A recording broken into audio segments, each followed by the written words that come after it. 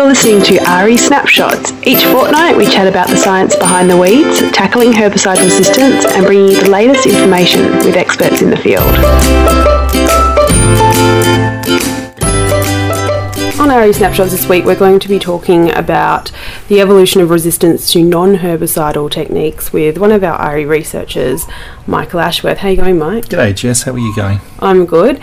Now at RE we have been focusing on herbicides for many years, and now we're sort of moving more to focusing on the way plants actually grow. Can you give us a little bit of insight into what that actually means? RE have a long, proud history of working on the resistance to herbicides. You know, one thing we did find is that when we use herbicides too much, or we use them without enough diversity, we get resistance. And one of the things that we're hypothesising, or we're thinking is very, very plausible now, is the fact that we're likely to start selecting for resistance mechanisms in weeds that will evade some of our other weed control techniques.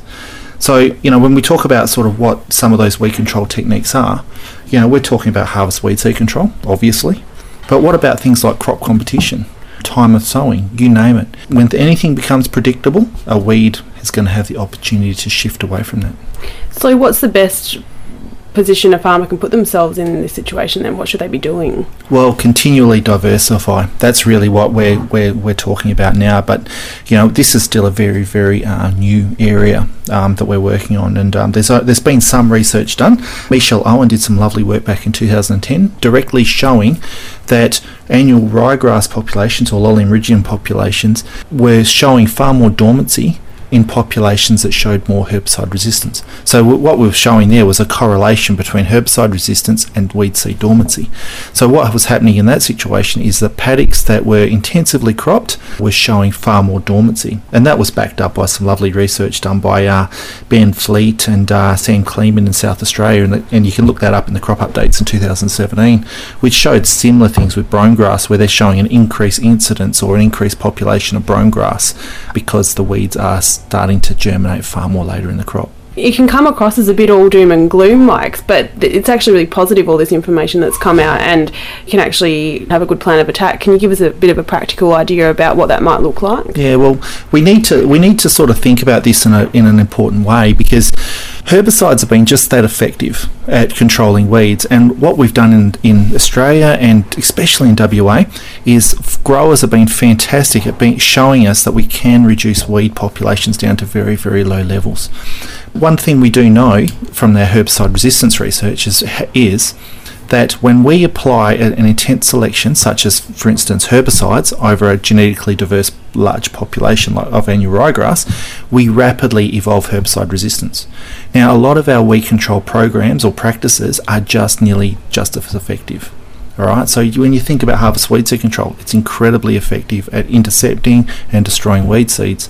Crop competition is very, very effective at reducing weed numbers.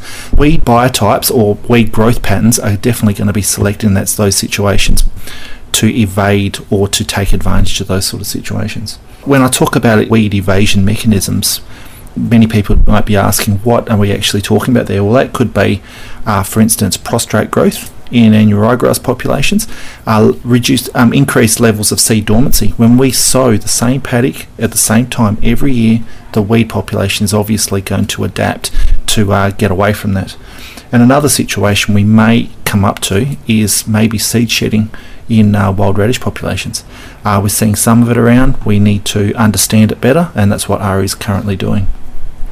Yeah, so the big message here is that diversity is really key. That's come out loud and clear. So what does that mean for farmers, though? I mean, diversity, we can say it out loud, and it kind of makes sense, but what does it practically mean for people? Well, like we've been sort of rotating herbicides, we need to start to rotate our practices as well. So things like diversifying our crop type. Now, in WA, we're very much wheat dominated. Okay, now what that does is make everything occur at the same time in the same way every year. So we need to try, wherever possible and wherever it's economically able to, is diversify the type of crop we do. The other things we can do is diversify our timing. So for instance, if you've got a set sowing order that you sow your farm at, what you could actually do is start to sow your first paddock last for a while, because those first paddocks are likely to become a little bit more dormant to evade those knockdown herbicides. The other thing we need to do is keep the pressure on these weed populations. So keep using herbicides, keep herbicide resistance testing, keep the pressure on, because what we have found is that weeds that are able to grow unimpeded throughout the season are more likely to then shed their pods, shed their seed before harvest. So in order to keep the effectiveness of harvest weed seed control, we really need to continually use our herbicides well. And finally, we need to always outcompete those weeds. So always grow a crop that's going to be highly competitive against the weed, because one thing we do find is that these adaptations, while they do provide a weed control evasion advantage, they often put the weed at an ecological disadvantage compared to a highly competitive crop. So that's what we need to do. Yeah, it's very interesting. And is there any more research that's coming out that you're doing in this area at all? Or? Well, we've just put a fairly large trial up at Shenton Park this year where we actually sampled a big heap of Peter Newman's focus paddocks where Pete had actually reduced the weed seed banks down to very, very low levels. And what we're doing is we're growing them out in what they call a common garden experiment, and just to see what is the outcome, what are these plants going to do, what's that incredible history of weed control done to the population, how's the population evolved. It'll be interesting. Watch this space. Yes. So agronomists, take note, mix, rotate and always diversify. That's the clear cut message there. Thanks very much, Mike. Thanks, Jess.